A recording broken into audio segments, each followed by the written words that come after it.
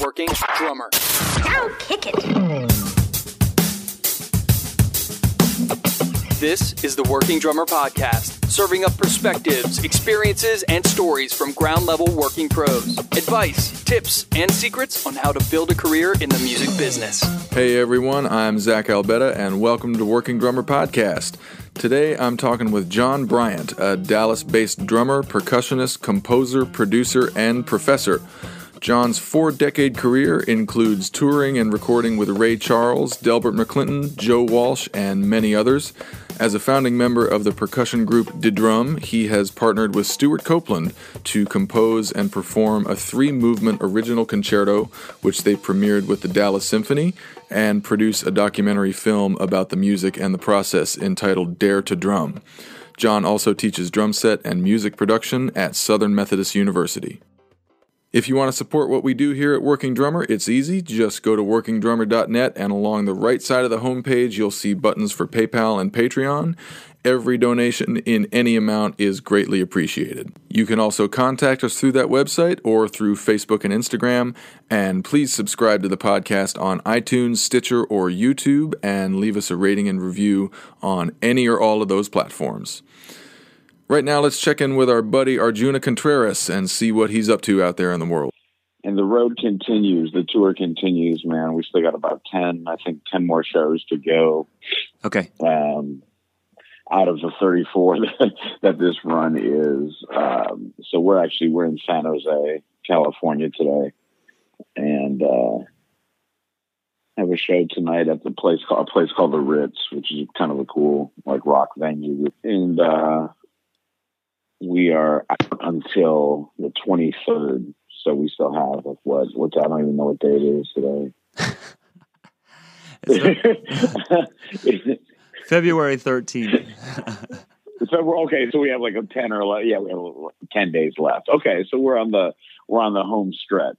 Gotcha. Now. How you feeling? And tired. Tired. It would be pretty obvious, I guess, at this point. But sure.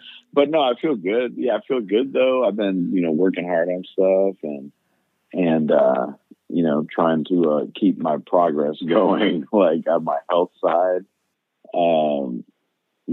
health side of things. And, I know I reported quite a dramatic weight loss the last time we talked. A couple more pounds have come off from there, but okay. It hasn't been as dramatic as that. It's been a little slower going. Sure. As I think it always is. It kind of you have your, it's not a straight line, right? Sadly. So, man, one of the things I got these practice pads for bass drum, for my pedals, so I've been really working on my double kick playing in the afternoon a little bit at the venue, and then it's kind of an extended warm up before the show. I'm kind of I don't know if I mentioned that last time, that I'm trying to really improve my double kick playing, because I'm not really a double bass drum player.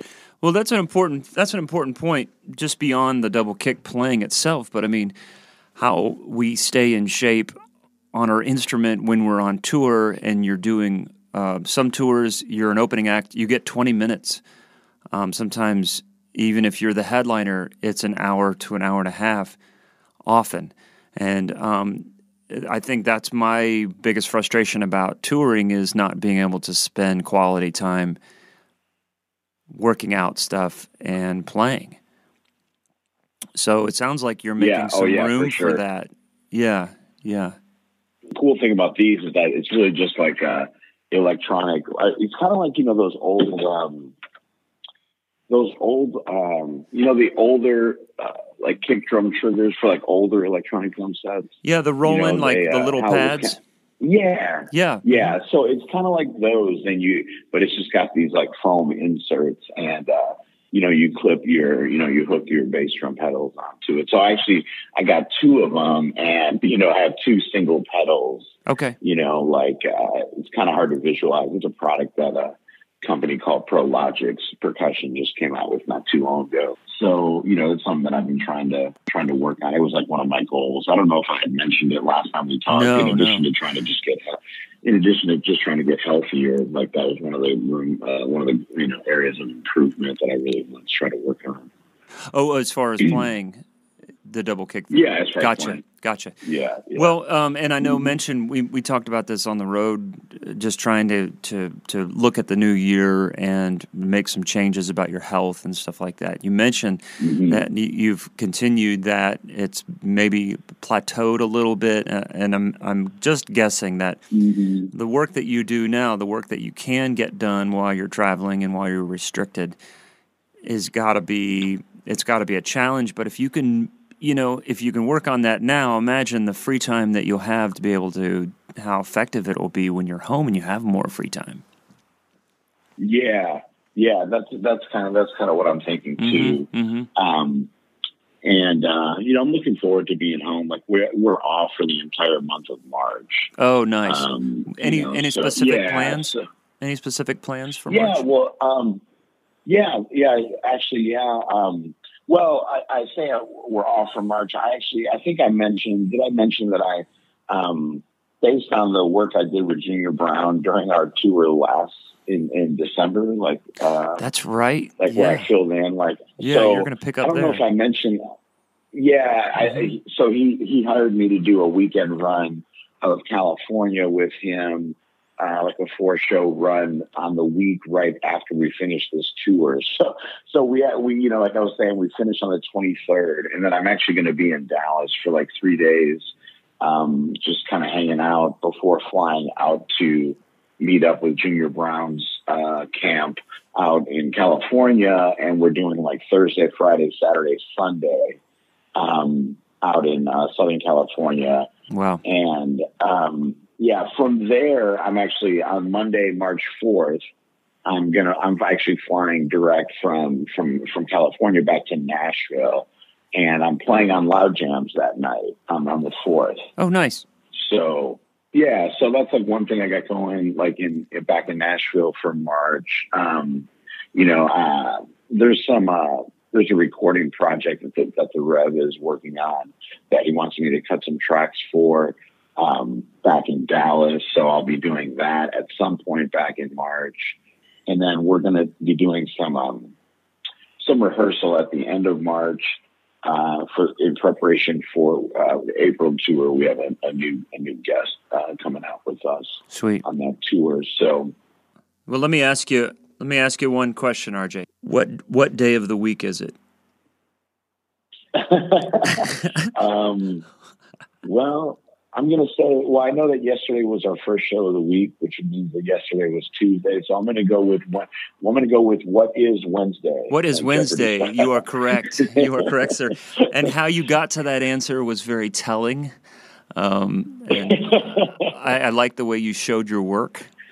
Yeah, right. The process of elimination. Well, now the date though, like when I asked you earlier, like the date, like that, I actually had no clue. Like I normally don't know the date. They're just points of interest. But that sounds like you've got things coming up progressively, and so that we'll check in a couple weeks to see how that all is coming along, and looking forward to March in anticipation of how you'll spend that aside from the run that you'll have with Junior Brown, and just check in, see how you're feeling, and how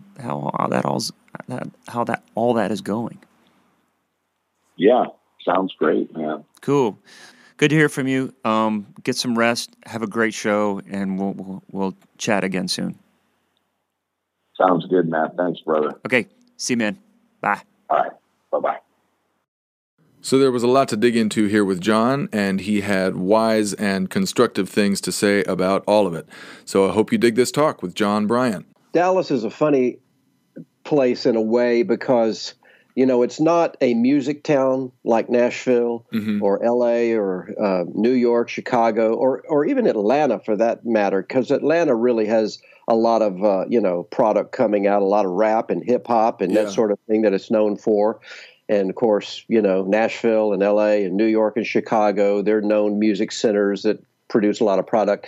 And Dallas is not really a music-centered town in that there's not an industry here. There are no real labels or publishing houses or managers or any of that to speak of. You can't go into a bank in Dallas and get a loan for an album project like you can maybe in Nashville or LA, depending on what's behind you. Right. But what Dallas does have is a great economy and a lot of gigs. Yeah. And a working drummer can make a real living in Dallas. You're not going to get famous out of Dallas. You're probably not going to jump on a wagon like you would in Austin, which is more of a has a reputation because there are a lot of bands and artists that play and get started in Austin. Right. And there's a very real connection between Austin and Nashville. And there are tours that get put together in Austin.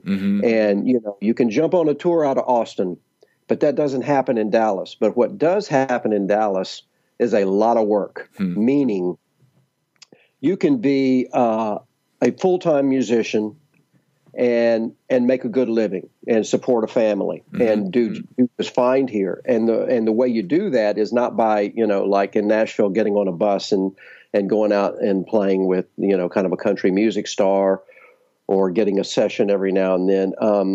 Although there is, a pretty good session scene in Dallas, but at one point there was a great recording session scene here, doing primarily jingles and commercials and corporate stuff. And it's the strength of the corporate presence here that so much work flows from, because you have conventions, you have parties, you have all of the connections that come out of that with weddings and events, and you can make good money as being a working drummer, playing for all of those sort of things. And if you add to that teaching, then, and, on top of that, church gigs. Right. There's a ton of churches here. So the trifecta seems to be work a lot of independent gigs. Maybe you're with a band that plays, clubs or typically, weddings and events, corporate events, that kind of thing. And then the second branch of that is the teaching, whether it's private or at a community college or a major university here, because there's a lot of all of that. And then the third piece is having that steady Sunday morning gig where you're playing at the church and the checks don't bounce. Right. So Dallas is fueled by schools, of course. First and foremost is University of North Texas. That has so many tremendous musicians and such a great reputation and history, and it just fuels the musical economy here. And so many of the and there are great other schools too here, but North Texas stands head and shoulders above all because it's just certainly one of the best in the nation. Right. This is something we like talking about on the podcast. Just the kinds of gigs that people don't talk about a lot. Like if you tell somebody what kind of gigs you're doing, you'll just kind of gloss over I do wedding gigs, I do corporate gigs, and you'll go more in depth at length about the creative things you do. But there's so many drummers everywhere just making, in some cases, like long bread with a corporate band or a wedding band. Is there a network or multiple networks in Dallas, like an East Coast Music or an Emerald Empire, these kind of huge stables of musicians that have 10 or 12 bands out on a given weekend?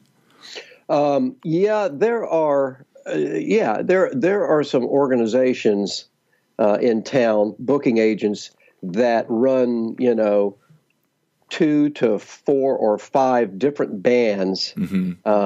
Well, actually a lot more than that, but that have their signature bands that play these events. And they'll play some clubs every now and then too. And let me say, all of those drummers that are playing those events for the good money on Saturday night are also very active in the club scene and play. And there are a lot of clubs here. I'm not dismissing at all the ability to grow a unique musical sound here, because there are a lot of bands that have started here, come from here, and then left and find their mark, because you're not going to make your mark with a Dallas management, record label, publishing company grouping like you would in LA or Nashville. So you can put that sound together here, or certainly in Austin, and then you can go out and make a deal. And you can stay here or you can move. And all of that has happened too. So, and I do think that the musicians that live here always have that in the back of their mind, that, hey, something could strike, something I might get with this group, or I might get with that writer, and we come up with a cool recording that gets some attention. And so that, it's kind of like you throw a whole lot of things in the basket. And the good news is you're going to make enough money to make a living at it. And, of course, the goal is to not have to work a straight day job, you know. And you can do that in Dallas. But your chances are smaller in terms of getting on that big tour or getting with that big hit artist, or your band, getting signed and making it, so to speak, as an artist. So, there's a compromise, there's a balancing act that's constantly going on. Right. And do you find that drummers in Dallas and your students in particular are kind of aware of that compromise? Like, what, in other words, what keeps them in Dallas, that they're willing to kind of forego being launched into the stratosphere the way they have the potential to in Nashville or LA? Right. Well, of course, it has changed in the last 20 years because of self-production, and being able to do everything at home on your laptop, and you can have your home studios. But I would say 25 years ago, the idea was, and I mean, this was my story. I came to Dallas from Virginia. I grew up in Virginia and graduated high school there, and came straight to North Texas because my goal was to be in the 1 o'clock lab band and to study with Ed Soph. That was all I had in my mind. That was it. Both of which you did. Both of which I did, and then I left in the middle of my last semester of my senior year. To go on the road with the Paul Winter Consort. So I knew that, like, I could tell from your bio and some articles and stuff that you hadn't finished school. I didn't realize that you left in the middle of your last semester. Yeah, and my parents were not happy about it. I would imagine. It was a very difficult phone call. Yeah. But it's what I went there for. I did not go there to get a degree. I went there to meet other great musicians, make connections, and go out and do it. And Paul Winter had come through, given a concert. I met him. I met his percussionists, and just a few months later, I got a call from one of my buddies who was also at North Texas and got the gig a couple of months before I did, and then called me and said, "Hey, Paul's interested in having you come on board." And I just, that was it. So I took off and did that for about 6 months, and that was, it was great. It was just great to come out of school and go right on a tour. And what was the Paul Winter Consort? Because I know I've heard of that group and of Paul Winter, but I have no concept of what that was. Well, I tell you, kind of the bottom line is Paul was probably the first New Age world music artist of real significance. And I say New Age in a good way, in a positive way. He blended sounds that were organic and acoustic and made the best of jazz, classical, folk, and, just a band playing in a band concept. And he continues to hold that baton. He's won a bunch of Grammys for just that. And the thing is, he has a jazz background. He had a great jazz group that toured South America and played the White House and all of that. So, I knew all of this, and it was going to allow me to not only play drum set, but to be a percussionist also. And it was the first time that I was really exposed to percussion instruments from around the world. And we were playing Indian tabla tarang, and we were playing surdo drums from Brazil, and we were, mixing it all in with cello and organ and all sorts of great sounds. And it was overwhelming, and I loved every minute of it. Yeah. And this was what year? This was 1974. Wow. And I was at North Texas from 70 to 74 and played in the 1 o'clock in 72 and 73. And then I was getting itchy to get out there, And then Paul took a break and I came back to Dallas. That was the first decision. That was the first time I made. This is all coming back around to your question of who leaves Dallas, why do they leave, and why don't they leave? Right. So I still had a place in Dallas, and I felt kind of like, well, I could just go back there pretty easily for this break. But I had also been offered an opportunity to, sublet an apartment in New York City from Ralph Towner, the great guitarist who was also a Paul Winter Consort member. And that was the first time that I think I made a decision that in some ways I regret, because if I had done that, I would have been in New York City and I would have been living there. Right. And when you were touring with Paul, like that group was based out of New York, but you were touring. You weren't living in New York. Yeah. No, I wasn't living in New York. He was actually based out of Connecticut, but we were right next to New York City, and we were touring, and I would spend time in Connecticut at one of the guys' places. And, we took the break, and, I could have stayed in the Northeast, and I really wanted to be in that scene. And while I was there, I took a lesson with Elvin Jones one day and just soaked it all up, went to the Village Vanguard, saw Thad Jones and Mel Lewis. And I had a lot of friends in New York anyway. It would have been easy for me to do that. But, I knew I had gigs immediatthen in Dallas, and I thought I'd maybe be going back out on the road again. So I just came back to Dallas. And then, oddly enough, a couple of months later, I think in July of 74, I got a phone call from Ray Charles. Right. And that happened because of my Dallas connections, because of those musicians. Yeah. Huh.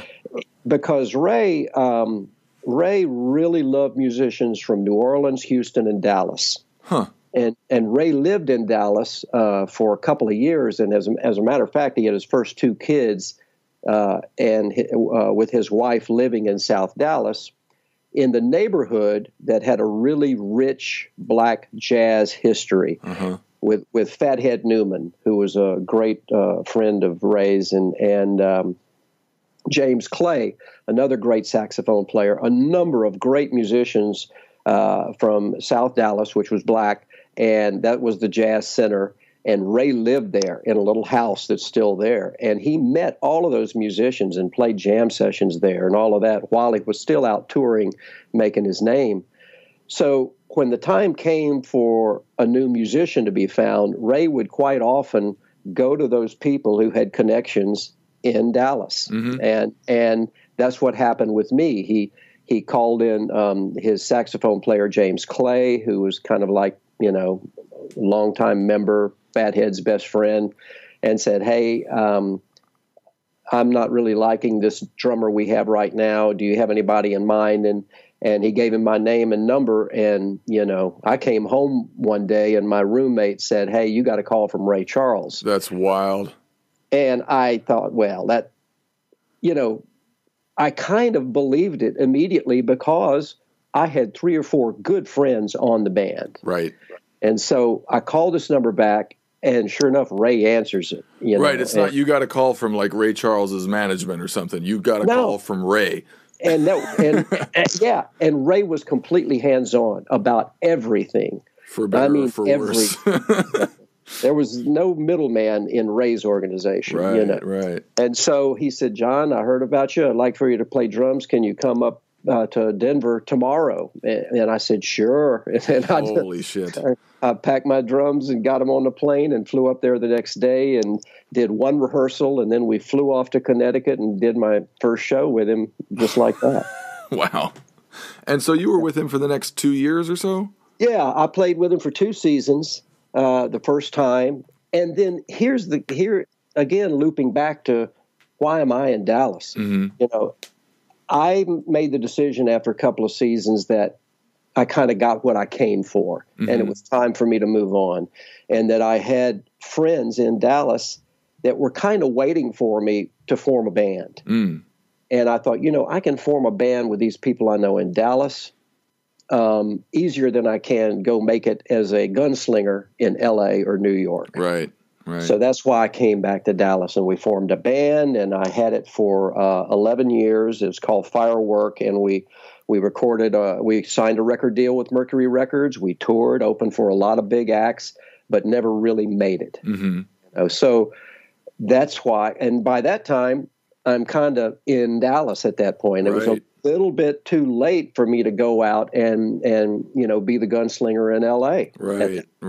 And so by this time you're like 35 or something? Yeah, something like that. And and the other thing is the recording scene in Dallas was happening. I mean, I was doing recording sessions just about every day. Wow. One day in my log, I have one day that I had 5 recording sessions in one day. Wow. Yeah, so it was a really vibrant scene here, and it was kind of hard to pull away. But a lot of my friends were. Greg Bissonette and I were roommates in the 80s. Wow. And for about a year, and then he decided, I'm going to L.A., and, I helped him pack up his station wagon, and there he went. And, and made it, big immediately.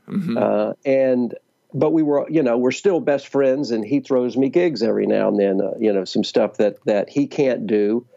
He'll have them give me a call, and it is great because I get to go out and play with, some names every now and then because of that connection. Right.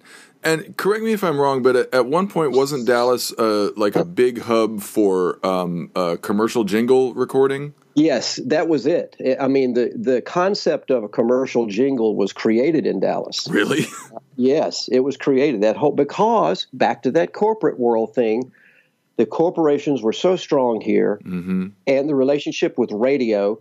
Somebody came up with an idea of this. Here's how because these corporations were trying to figure out how do we make more money, and some smart, music guy said, well, how about this? We'll come up with this cute little ditty that sings about your company, thank heaven for 7-Eleven, that kind of thing.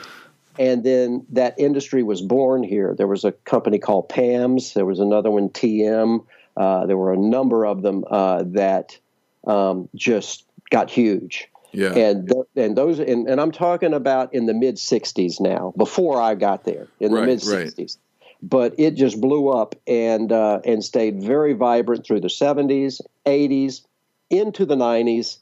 And then, things kind of started cooling out around 2000 because then all the machines had taken over.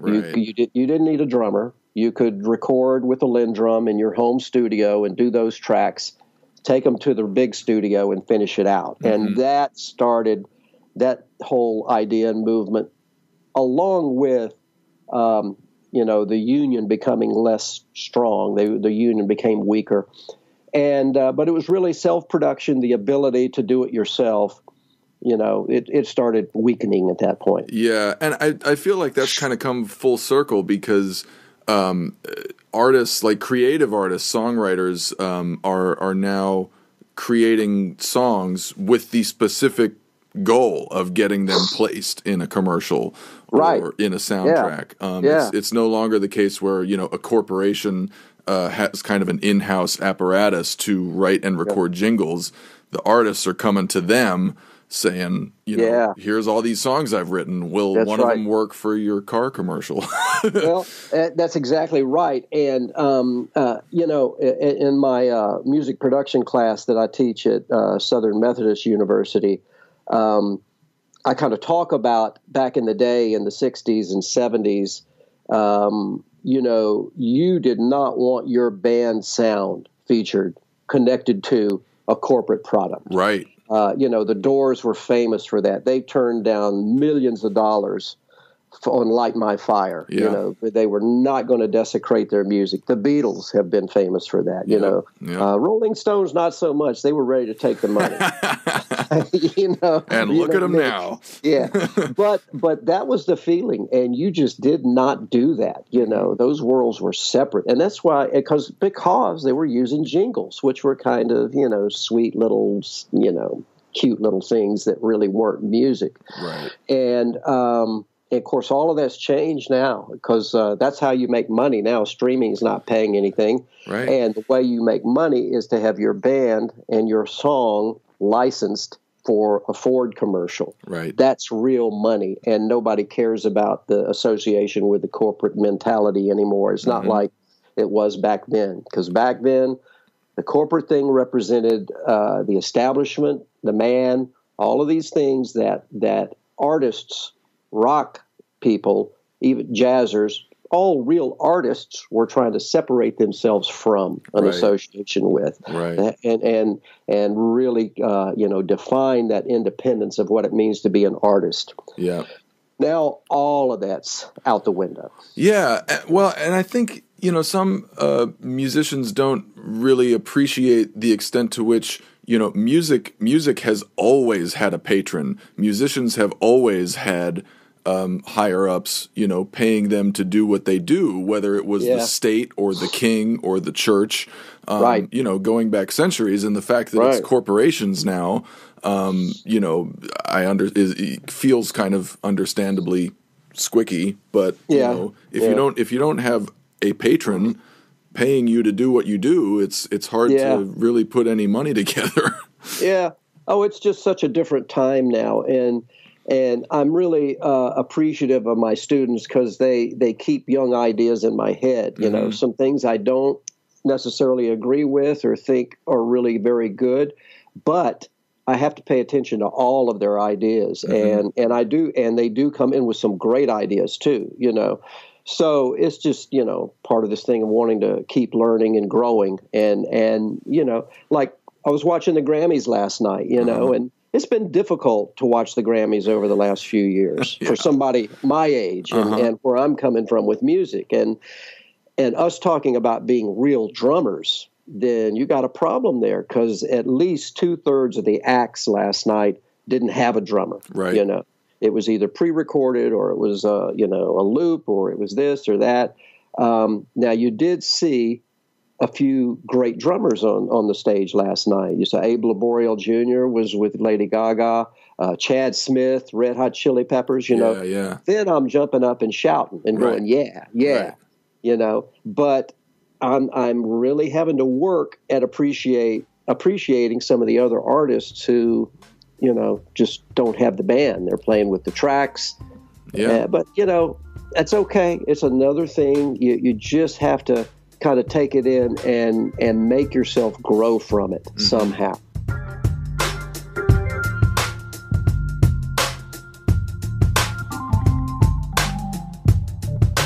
You teach at Southern Methodist University.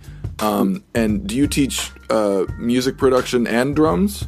I do. I've been the drum set instructor there since about 2006.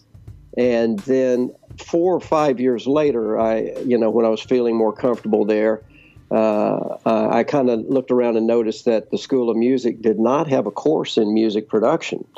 Now, they had electronic music and electronic recording, and they had recording techniques with microphones and this and that. But what they didn't have was a course that taught how do you create a product and get it into the marketplace? What goes along with that? And so this course I teach, so then basically I went to the dean and said, hey, you guys need this and I can teach it. And again, I don't have a degree, remember I took off my last semester. Right. But SMU is a private school, and they hire a lot of professionals like the guys with the Dallas Symphony and the women from the Dallas Symphony. They're adjunct assistant professors and teachers. And so that's what's great about SMU is they call on the professional community to come teach these kids about it from learning in the street, not from books. Right. So I put it together and proposed a syllabus, and they said, yeah, this is great. So I've been teaching that course ever since for about 7 years now, 7 or 8 years now. And then it's really been well received, to the point of where we decided to go ahead and create a minor in music production. So I was put on the committee with the dean and some other faculty members, and we created this minor in music production, which involves all of the things you need to know: the software, the microphones, the songwriting, the composition for film. All of that is all in this minor. And then I have just added a second course where I take my students into the recording studio, and we're in the studio all the time, recording, exploring, learning. And they're bringing in their laptop compositions, they're bringing in their guitars, their keyboards. We're starting from scratch, and I'm helping them with understanding, how do you place a piece of music in a film score? How do you create yourself as an artist? What if you want to do a commercial for a Pizza Hut? All those different applications. And then most importantly, where does the money come from when something successful happens? How do you get paid? Right. And that's a tough subject these days with streaming. Yeah. And it sounds like this whole course of study is a good blend of the technical with the conceptual and the creative with the practical.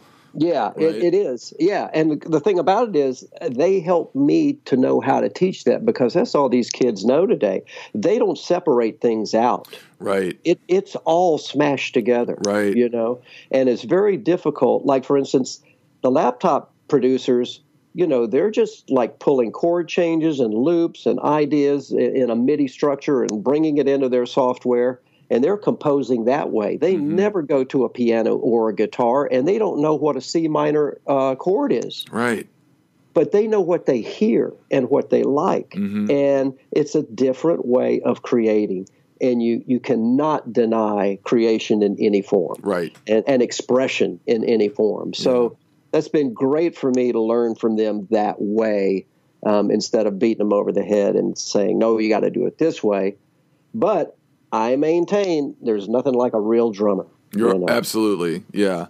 I was talking about this the other day with a friend of mine about how I realized recently one of the main differences between a loop or any computer generated drum sound and a human drummer. It's people focus on how realistic electronic drum sounds can now be.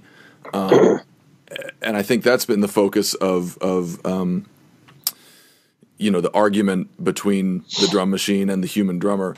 But I realized recently, like, what part of what makes a human drummer human is just the ability to make decisions in the moment. And it is. Music making is about making decisions and being in the room with other humans who make decisions, who then affect the decisions you make. Yes. And I think that's when people say there's no substitute for a real drummer, I realized recently, I think that is what part of what they're talking about. Well, it is. It's the interaction. It's the it's what a real drummer brings from all of his or her years of study and listening. And see, that's the other thing that bothers me a little bit with this generation, is their listening habits, how their practices of listening, how they listen, what they listen to, and how deeply they listen to it, because it's very easy for this generation to jump from one cut to another with the streaming thing, put their playlist together and go from John Bonham to a loop. Right. Of something silly that has no depth to it at all. Right. And they can do that in a microsecond and not know the difference. And that bothers me a little bit, because they're not grabbing the significance of what John Bonham did and continues to inspire. And then that takes a little time to go into that. And I don't know if they have the time. It's like, I don't have the time for that, None of them, to my knowledge, listen to an entire album all the way through. Yeah. And that's, how do you not listen to the second side of Abbey Road all the way through? How do you not do that? But yet they don't. And that's a new world. It's different. It's difficult for me to grasp. But I think you have to lay it all out. You have to appreciate not doing that, and then it's important for them to appreciate why you do that. Yeah. So it's a challenge. So in what ways do what you teach in your music production course and what you teach to your drum students overlap? Yeah, that's a good question, because I have some of the same students. A lot of my drum students are in my class. And, I put on a different hat, certainly as a class lecturer, and then when I'm one-on-one with my students, because one-on-one with my drum students, I can see all the warts and the deficiencies and the things they need to work on. Right. And then you are just going back in time. You're pulling out stick control, you're pulling out, Chapin, you're bringing out, and then there's plenty of great new books too. But, for me, it just really comes down to listening to lots of different drummers. Yeah. And figuring out what they're doing. And see, I have a unique challenge here at SMU, because SMU is an excellent classical music school. The classical music department, opera, singing, choir, orchestra, it's one of the best in the country. And that is the environment here. The environment for commercial music, the jazz, the pop, the whatever, it hasn't been that strong. And that's why we created this minor in music production to help that become a bigger part of SMU. So here's what I'm faced with. All of my drum students come out of classical music orchestra background. They are excellent orchestral percussionists. They can read anything. They can play that mallet, that timpani, that snare drum. They know that stuff, and they can read anything. And that is the problem.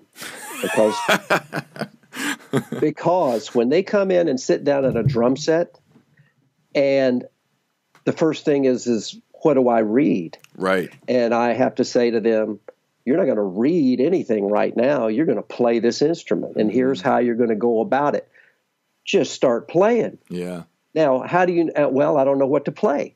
Well, we can put some charts up, but it's not going to tell you anything about how to play a drum set. Right. It's just going to give you a few little simple suggestions. Or we can take this technique book and it'll totally just, bring you down because there's no music in there. Right. It's just difficult hills to climb. Right. And that's not going to inspire you. So what you have to do is go listen and then hear it in your head and then try to play it. And that is back to that thing of listening again. Now, they are listening, to their favorite music, and then they're coming in and that's what I have them do.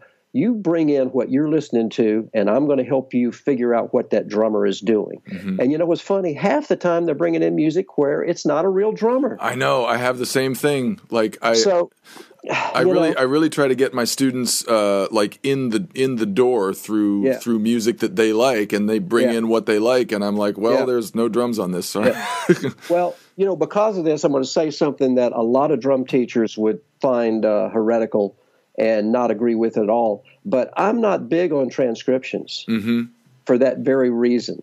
I'm trying to get them away from the eye stimulation. Right. I'm trying to get them away from figuring out how somebody does something using their eyes. Yeah. Because that's a whole different connection when you're reading music and you're figuring it out in your brain by a visual stimulus. It is not the same thing because you're not qualifying the sound. You can't codify the sound. Right.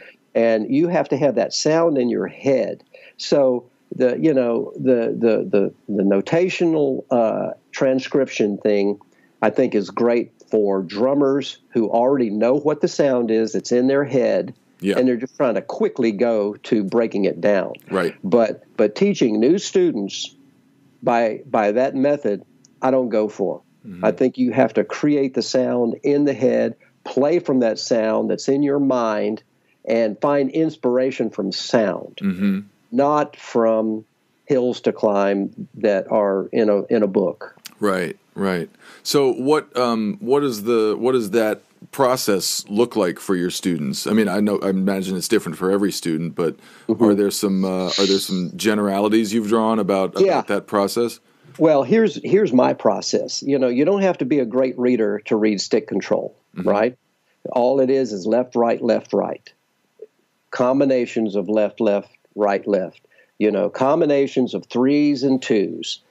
That's really what it is. And you don't have to be a great reader to get that concept down. So, first of all, if their hands are in good shape and they can play it with their hands, and I'm talking about the first 7 or 8 pages of stick control, the techniques of stickings, then you apply it to the drum set. The R becomes the bass drum, the L is the snare drum, and then you play those different stickings. Now you've got it going between your kick and your snare, and then you add the cymbals on top of that, with straight eighth notes on the hi-hat, then straight eighth notes on the ride cymbal with a hi-hat on 2 and 4. Then you go into the jazz pattern, the shuffle pattern where you're playing in triplets, but you develop all of that independence.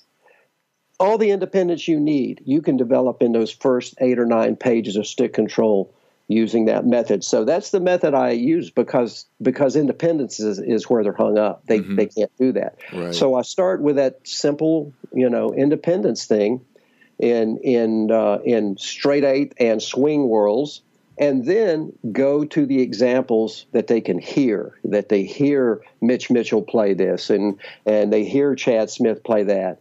And then you really screw them up by playing them some Stuart Copeland. Right. Yeah. Right. Nothing is what you think it's going to be. Exactly. Yeah. Exactly. So that's basically my method. And what have you found as far as these classical students, like you said, finding the sound, finding the flavor and the inflection of all these different drummers? Well, I'm going to tell you another problem that is also controversial, which is using earbuds, plugging up your ears so that you don't damage them, a good thing. Right. But plugging up your ears and then you can't hear the subtleties and the sound, that's a bad thing. Yeah. And that's what I'm finding with a lot of students who constantly practice with earplugs in. They don't hear the overtones of a ride cymbal when you play it with the shoulder of a stick. Yeah. They don't hear it.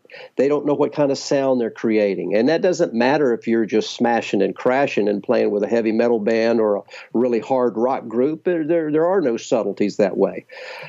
But if you're a jazz player playing at, probably a lower volume, you need to lose those earplugs. You need to hear all the small nuances. I'm pretty sure Elvin Jones and Tony Williams and Max Roach did not play with earplugs. Right. Even Art Blakey did not play with earplugs. You cannot have both. You can't play with the correct touch and have earbuds if you're going to be a jazz drummer. Yeah. And I don't want people to hurt their ears, So, yeah, if you're just practicing and you're not going for the sound, you're going for independence, you're going for new ideas and trying some licks, yeah, put those plugs in. But when the time comes that you're making music and you're trying to really recreate the sound that you want to be there, you have to take those plugs out and hopefully be in a room that is soundproofed well.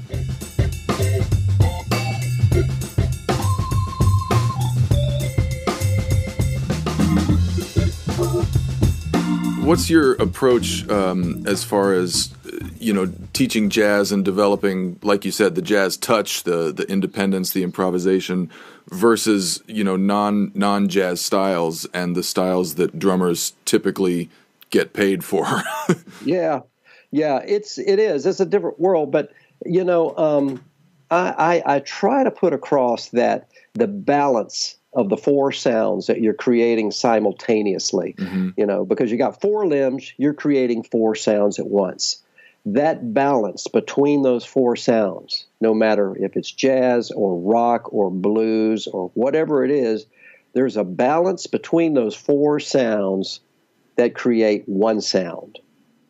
And that's what is important, is to create that balance. The great drummers have a sound, and they have a sound that is directly connected to the balance of those four limbs. And meaning the cymbal, the snare drum, the bass drum, and whatever, your left foot is doing at the time. Right. Like the great blues drummers, when they play a shuffle, the jazz drummers can turn their nose up against it, and the rock drummers won't get it. And because they think, oh, well, that's just so simple. That's nothing, it's just do, the da, da, do, the da, da, then the bass drums quarter notes and the snare drums shuffling along, and there's nothing there. Right. But that's so wrong, Yeah. Because what is there is a balance between those sounds that creates one sound that gets the job done. Yeah. And a surefire sign of a jazz drummer not knowing how to play the blues is to have a light bass drum and a heavy ride cymbal. Yep. And no hi-hat to speak of, and a snare drum that is afraid. And that's balance. And that's the difference between, a great shuffle played by a blues player as opposed to a jazz player. Having said that, Mel Lewis played a fantastic shuffle because of the balance of between those voices. Yeah, I like the word balance because it does not imply equality. It's not about making all four of those limbs the same. It's about knowing what role each of those voices plays in different styles and according to different drummers, and being able to like tweak those faders in your brain. Yes, absolutely. And Ed Soph had great exercises on that, where you would play a crescendo over a 2-bar exercise. The bass drum might be playing quarter notes. You'd have 4 parts assigned, but the bass drum would play a crescendo in its part over 2 bars, and the snare drum would play a decrescendo in its part over 2 bars. Right. That really, really helped you gain that control, and keep the other 2 items, the hi-hat on 2 and 4 and the ride cymbal, constant. Right. And you get a student to try and do that, the first thing you'll see is they can't do it, first of all, but their right foot and right hand are going to be connected, involved. And so that's a great exercise. And I'll tell you another one too. Chris Layton, the drummer for Stevie Ray Vaughan, he had a simple exercise that I saw in Modern Drummer that was basically playing unison, doing unison bass drum and snare drum, whether it's eighth notes or whatever it is you're doing, and involving your hands, but really making a point out of being able to play exactly together. And that's not that easy. You think it is, but it is not that easy to play exactly together with your snare drum and your bass drum. Right. Because when you do, that's when you really create a sound. Yeah. That's a great point. That's a great point. Flam. Yeah. It's a flam. Right. Because like playing with balance isn't just about volume, it's about putting all 4 of your limbs on the same interpretive grid. Yeah. Which I think a lot of beginning or intermediate drummers have trouble doing. I still have trouble doing it sometimes. Sure. Like I'll notice, if I'm playing a shuffle, my ride shuffle is a little bit different than my snare shuffle, and I gotta put them together, and then it becomes homogeneous. Right. And if you're playing a backbeat and a hi-hat on 2 and 4, and you can't hear the hi-hat, either your hi-hat's not loud enough or your snare drum's too loud. And I'm not saying they're supposed to be the same volume. I'm saying they're in 2 different frequencies, and you need to be able to hear both of them, because the 2 of them exactly together create a sound. Right. And if one's missing, it's not a sound. Right. Right. It's not the same sound. So, and Chris Layton was great at that. That's why you go listen to a Stevie Ray Vaughan shuffle. Yep. It's all about that balance. Man. Yep. That's I whenever I'm, introducing the concept of the shuffle to my students, I play them Stevie Ray Vaughan. I'm like, this is what it is. That's it, man. There's many different, there's different shuffles, different interpretations or whatever, but there's no better example. Yeah. And I just, I in the last few years have been fortunate to play with some great blues players and R&B guys. I've toured a little bit with Delbert McClinton, and he has a long heritage, a long history of great bands, great drummers that have played in that band, and he's got his band today is fantastic. And his drummer today is Jack Bruno, who played with Joe Cocker and Tina Turner. He's in Nashville, and he's not a complicated drummer, but man, he has a sound and a feel.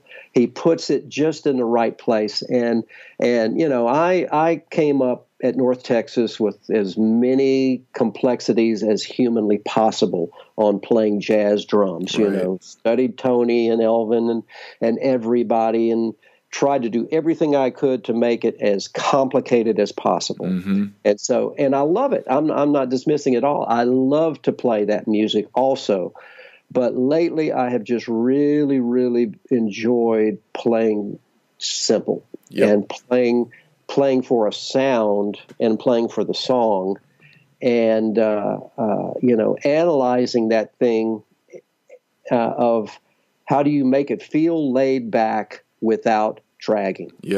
That whole question. And I'll tell you a little story. Greg Bissonette, again, my longtime pal who calls me to sub for him sometimes, called me to sub for him with Joe Walsh for a week a few years ago. And Joe had a new record coming out, and he was going to do a big release party at the Troubadour in L.A. And so I went out and rehearsed with him for a couple of days. Joe uses two drummers, Right. He's used two drummers for a long time.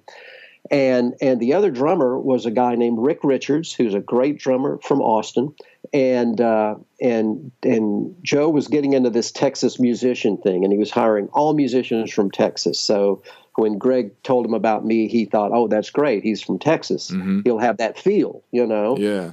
Kind of that Stevie Ray Vaughan sort of school of thinking. But so anyway, Rick had been playing with him a while. I was just subbing for the other drummer for a week to do these gigs. So I had to come into that situation and fit in. And plus playing with another drummer. Yeah. Which is not easy. That's a whole other thing. How do two drummers play together and you don't have flams? Right? And Joe's idea of what it's supposed to sound like being in the Eagles is that it's supposed to be relaxed. It is not on top of it. Right. And what the role I found myself playing was Joe was looking to me to count the songs off and make sure it didn't drag. And he was looking to Rick to make it feel really great. That kind of became clear. So I kind of had to talk to Rick about it a little bit, because we can't be conflicting. If I feel like it's starting to be too relaxed, he's going to look at me to crack a whip and make sure that it does not drag. Right. And that kind of happened a little bit in rehearsal. So I finally came to the conclusion of what needed to happen with Rick and myself and make Joe happy and make it feel great and maintain tempo was this. The bass drum on the downbeat has to be there. It has to be where a metronome would be. But the snare drum, the backbeat, has to be just about 5 or 10 milliseconds late. Yeah. But when that bass drum comes back around again, it's got to be on the money. That way you won't drag, but it'll give the illusion of making it feel like it's relaxed. Yeah, that makes total sense. And I'm flashing back to when I lived in L.A. and I got to see Steve Ferroni perform a couple times and Herman Matthews. Yeah. And both those guys did exactly what you're talking about. Like the beginning of every bar was straight down the middle and every backbeat was on the backside. And it gave every bar just this little push and pull that kept you in it. Yeah. And, and it takes... You can't do that with all music. Right. You do that with certain music that asks for it. you know. Yeah. But you do have to have that awareness and that discipline to execute it when it's necessary. Right. Now, you know, we're talking about this in this real intellectual sort of framework, and of course we know there are drummers that never think about it but just naturally do it. Right. You know, right.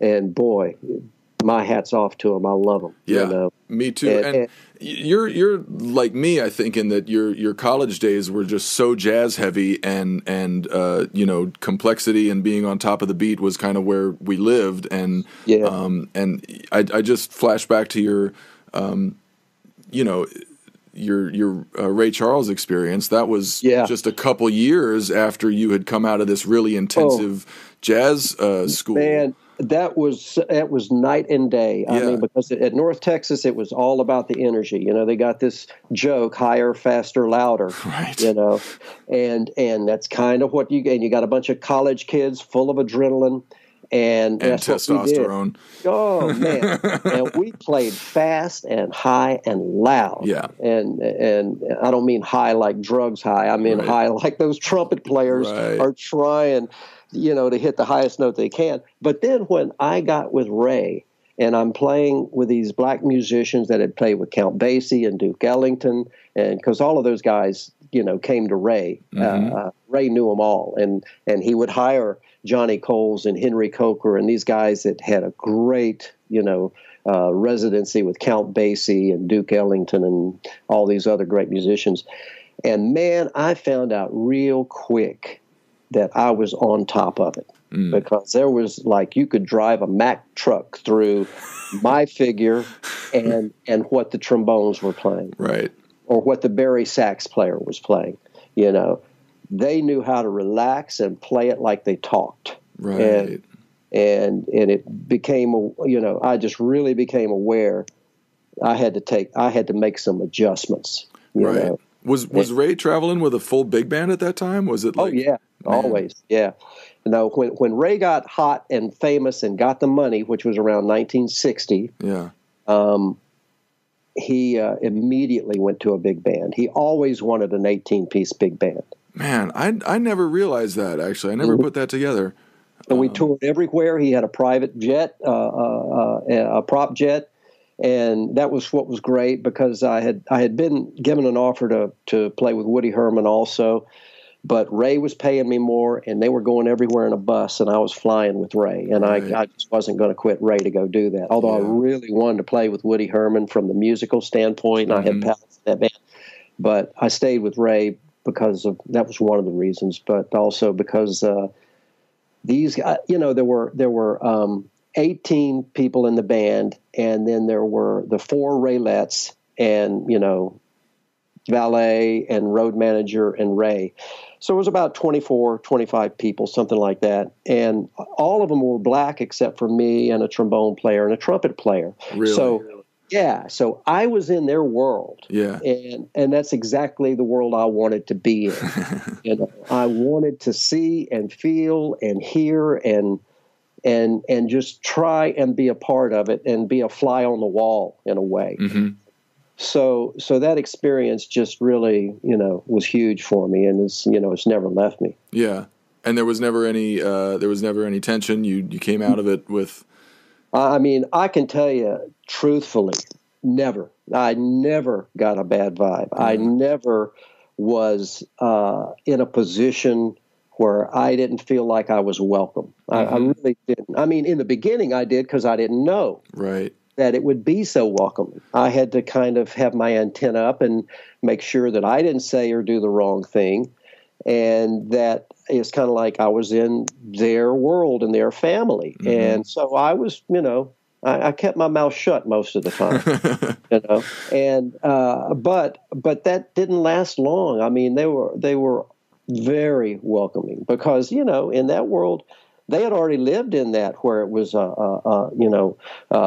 blacks and whites in bands that were traveling together, you know. Right. And it was nothing new to them. It was nothing new to them. Yeah. They weren't uncomfortable about it.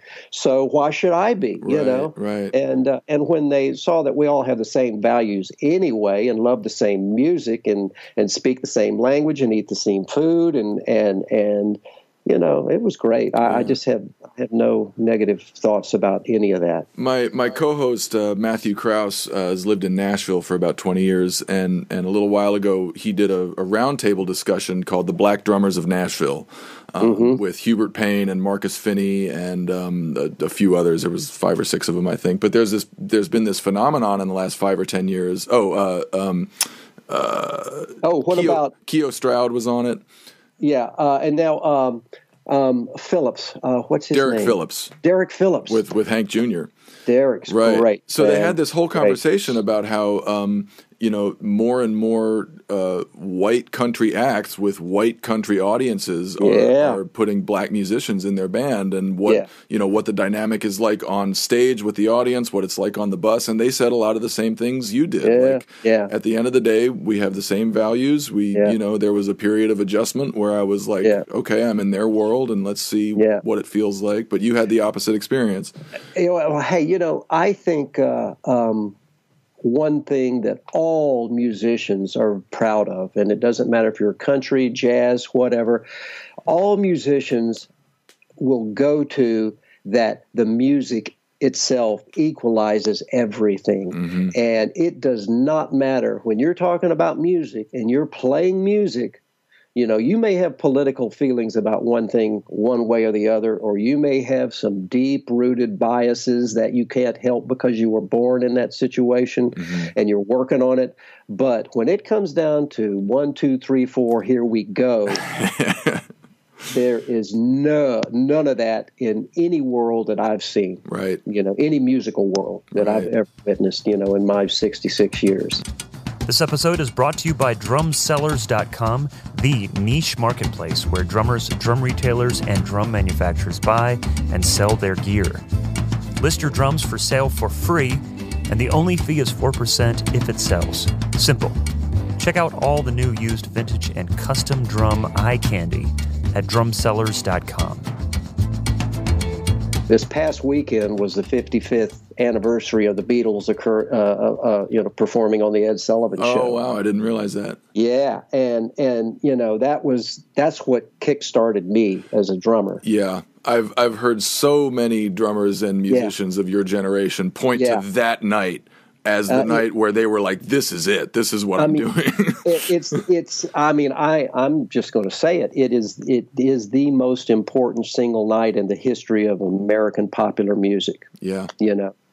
Because 73 million people were watching this, and the next week, this is no exaggeration, I'm sure tens of thousands of kids went out and bought instruments and started taking lessons and put bands together. Yep. The effect was unbelievable. And I try and get that across to my students too, what a big deal it was. Right. And I mean, to try and kind of make them aware of those moments in their life, like pay attention to when your gut wakes up and is like, holy shit, this is awesome. I need to do that. I know. As opposed to, like you said, just climbing hills, putting yourself through paces for the sake of it. Like follow what, really makes you, what really lights you up. Yeah, exactly. And, and it's hard these days because of social media, and you have so many opportunities to look in different directions. And back then there were only 3 TV stations, 3 TV channels, and on Sunday night there was only one that mattered, and that was the Ed Sullivan Show, and that's what everybody watched. And every time I talk about it, it makes me feel old, but you can't deny it, so. Yeah. And it's so important in so many ways, and I'm just thrilled that Ringo and Paul are still out there doing it. It's wonderful, and that Greg's playing with Ringo, and it's great. Yeah, what a story, man! And Greg is such a great advocate for Ringo's drumming. Because I'm a huge Ringo fan. He was he was my first drum hero. And he gets a bad rap for whatever reason, but Greg is really good at just kind of pointing to a bunch of examples of how musical Ringo is and how creative he was. And anybody that thinks otherwise just really doesn't know what they're talking about. They don't, and they haven't looked into it. They haven't tried to figure it out. And jumping from that to Stuart Copeland, Stuart and I talk about it a lot. And Stuart just did a film for the BBC that's the history of drumming, of drum set, of the history of the drum set that he wrote and presents. And he goes and he talks to Stanton Moore and Sheila E. and Taylor Hawkins and Chad Smith. He talks with all of them about this, and Ringo always comes up. You know? Yeah, and it, just how important he was. But it's a great film. And what's the name of the film? It's gosh. You know, I can't remember exactly, but if you go on YouTube and you search Stuart Copeland BBC drum set film, it'll pop up. But I forgot what the title is. I'll find it and put it in the episode page. It's great. And so I was going to ask you about Stuart because you did a project with him. That spanned live playing and a documentary, I believe. And tell us about that. What was that? It's been the big project of my life for the last 10 years. I'm in a world percussion group called D-Drum, and we were around before the drum company D-Drum, right. But that's neither here nor there. Yeah. We spell ours with an apostrophe, D''D. But anyway, so we've been doing this. Friends of mine in the Dallas area who are professional percussionists with the Dallas Symphony, and all of us world music advocates, and for 15, 20 years or so, we were traveling all around the world, collecting instruments, meeting master drummers, taking lessons, videotaping those lessons, and learning how to play these exotic instruments. And we spent a good while in Bali and Java studying this technique. And so we came back and we would just rehearse and play for ourselves, and then we'd bastardize these techniques and make it our own sound. And the Dallas Symphony heard about it, and they had us play for one of their events. And then they came to us and said, "Hey, this is really great. We want to commission a work featuring you all with the Dallas Symphony." And pretty big deal. And so we had to find a composer. That was the thing: find a composer that's going to write something that you guys can play with the orchestra. So, we thought about who can do that, and Stuart Copeland just really, surfaced and popped up with all of that. But it was 2007, and he was in the end of his tour with the Police. That when they got back together again, and it was a huge 18-month world tour. So when I talked to Stuart's agent, said I was like skeptical that he'd be able to do it because of this, and they said, "Well, we got word that Stuart's about ready to call this tour, and he's had his, I guess he and Sting had their fill of each other after 18 months. Again. Again. And so one day, it's kind of like the Ray Charles thing. One day I came home and I have a message from Stuart Copeland on my phone, on my machine. And I was like, wow. And I called him up and he was like, "Yeah, I'd love to do this. This sounds great. I'm going to be getting off the tour." And I said, "Okay, well, great. Well, can you come to Dallas and meet us?" And he said, "Sure." So he got off that tour in August of 2008 and then came to Dallas the first week of September. And he already had a 3-movement, 35-minute concerto composed. Wow. He had it sketched out, and he recorded it with an electronic orchestra, had taken into account a lot of our instruments, came in, and we met, and it just immediately began to work, and it was close to a 3-year process. And during that time, I was the producer of the project for the pulling it all together and being the communicator between the group and Stuart, because I do a lot of music production stuff. So it fell on me to do that. So over that period, what was great was I got to become a working friend with Stuart. And in the beginning, it was like, holy cow, this is Stuart Copeland. The drummer in me was thinking, this is Stuart Copeland. Holy cow, so many things I want to talk to him about. But we got so embroiled in this production where he would compose something, because he puts on a whole different hat, when he's a composer. And we got so embroiled in, or not embroiled, but just immersed in our project together that we became friends. I mean, like real friends, and I consider him a real friend. And I didn't think that much about him in that other way of this legendary drummer. I'd call him up, or he'd call me up, and we'd just start talking about other stuff. Right. And of course, eventually, that other stuff would creep in, and I'd talk to him about the Police and how'd you do this beat and what was that, what was going on with that, and you know, of course, he's happy to talk to me about all of that stuff. Yeah. And I would go out to his place in L.A. and work with him, and he's got this great, beautiful studio called the Sacred Grove at his house over his big garage, and a room filled with instruments, you know, all kinds of instruments, and his drum set is there, and the snare drum that he played all of the hits on. Oh, man. It's a Pearl snare drum. He's a Tama endorser, but he played a Pearl snare drum on all of those Police hits. He says it's the same one.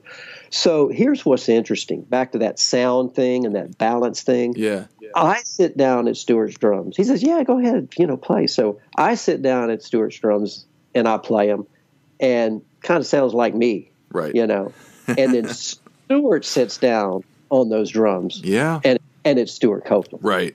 And it just goes to how little the drums have to do with it. Yep.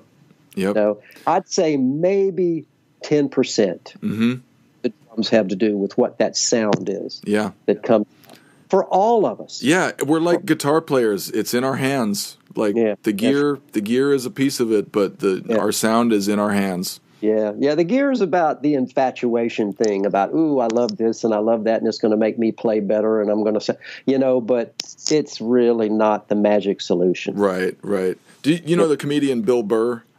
Yeah, I've heard of him. He's like a Weekend Warrior drummer, and Bonham is his guy, and he was talking to Mark Maron about how he was like, I went out, I wanted to sound like Bonham. I went out, I got the Ludwig Vistalite with the 26-inch kick, and I got, all the Paiste cymbals, and I even got the hi-hat stand that he had, like this vintage gear. You know what I still sounded like? Me.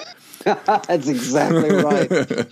And, but I got to say this about Stewart. He is such a great person in general, all the way around, and I mean that sincerely. He's great to work with. He's got one of the strongest work ethics of any person I've ever met. He's totally positive, and I've been working with him for the last 10 years. And I was just out at his place a few months ago. He and I did the film. We did this piece. This 35-minute concerto is called Gamelan de Drum, and it features a lot of gamelan music. And we performed it with 4 or 5 different orchestras around the country, and we actually are going to perform it again. We're talking to some other orchestras. Stewart always shows up. He hangs out during the rehearsal, helps the conductor, but just basically shows up and is Stewart Copeland, and does interviews, and we hang out, and we're all best friends and have a great time. It's just a big party, and he's great. He's just so sharp and funny and innovative. And the one thing that I have really, really learned from Stewart over the last 10 years is to not be afraid of anything. He has no fear. He writes operas. He writes ballets. He might not write the best one in the world. It might be a symphony that is good, not great.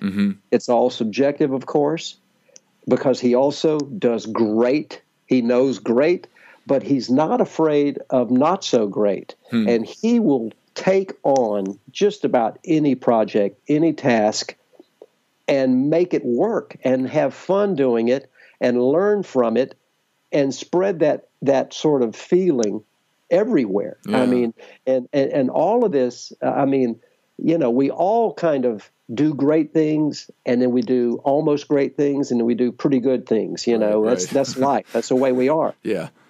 But especially if you're someone like Stewart Copeland, and you will take on that task. What is that mission? Yes, let's do it. We can do it. Don't worry about what that critic says. Don't worry about what somebody else says. Do it, love it, enjoy it, and make the most of it. And that's the thing that I have really taken away from Stewart Copeland in the last 10 years is do not be afraid. Do it. Yeah. Yeah. You know? And that's a good lesson for just, the average working drummer who obviously is not going to go compose a symphony, but, just be open to opportunities that you might not think are in your wheelhouse. Like if somebody says, I want you to try this, give it a shot. That's what Stewart's all about. Like when he got his first composing gig for Rumblefish with Francis Ford Coppola. Mm-hmm. Francis Ford Coppola listened to his first music, said, yes, this is great, but I think we need some strings here. And Stewart's like, okay, I'll get you some strings. Right. And he had never done that before. But hey, man, just jump in there and do it, and you will come out better. You might take a few hits and knocks and bruises, but hey, that just makes you stronger and smarter, for the next thing. Yeah. And that's just a great life lesson, period. What was the name of the film you did with this project? Then we made, after it was all done, I had some pals of mine, because I've done a lot of film score work and production of film score music. And so I know cameramen and editors and that sort of thing. So I called them up and I said, hey, we're doing this thing with Stewart Copeland. The Dallas Symphony is going to play it, and I don't have any money. But if you want to come shoot it, that'd be great. So I had, 3 of my cameraman buddies show up, and they shot the whole 3-year process of meetings, rehearsals, recording sessions, and the performance itself. So at the end of all of that, I had all this footage, but I had no money. And then I came to know what Kickstarter was. Mm-hmm. And we did a Kickstarter campaign. I called up Stewart and I said, hey, what do you think about this? And a lot of people think, well, Stewart's got plenty of money. Why didn't he just pay for it? But that wouldn't be right, because it was about Stewart and us, and then it would become a vanity project. Right. It had to have an oversight. It had to have a feeling like other people are involved and overseeing this also, so that it has some, clear subjectivity to it and fairness. So Stewart said, yeah, that's great. See if you can raise that money on Kickstarter, and I'll help. I'll promote it. And he did, and we raised $95,000 in 1 month. Wow. And then we could finish the film, and we got it edited, we got it cleaned up, got it into some film festivals, and then made a deal with a distributor out of New York, Kino Lorber, a great film company. And so now it's on Amazon Prime, and it's called Dare to Drum. Cool. Dare to Drum. And, of course, you can get it, Amazon or iTunes or any of that in any form you want it, or download it. But, the easiest, most direct way, most people are Amazon Prime members, is just go there and search Dare to Drum, and it'll pop up. Cool. And so it's the documentary. It's a 90-minute documentary about the making of the work and working with Stewart, and he's hilarious in it. And then the 30-minute concert with the Dallas Symphony itself. So awesome. That was it. Cool, man.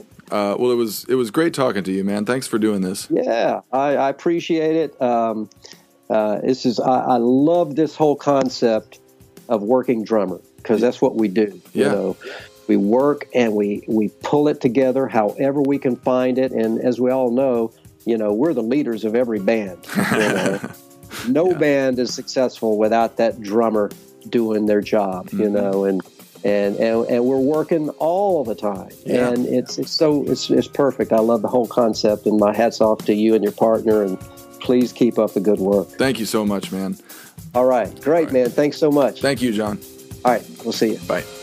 Great guy, right? I feel like I need to get a lesson and or a beer with him next time I'm in Dallas.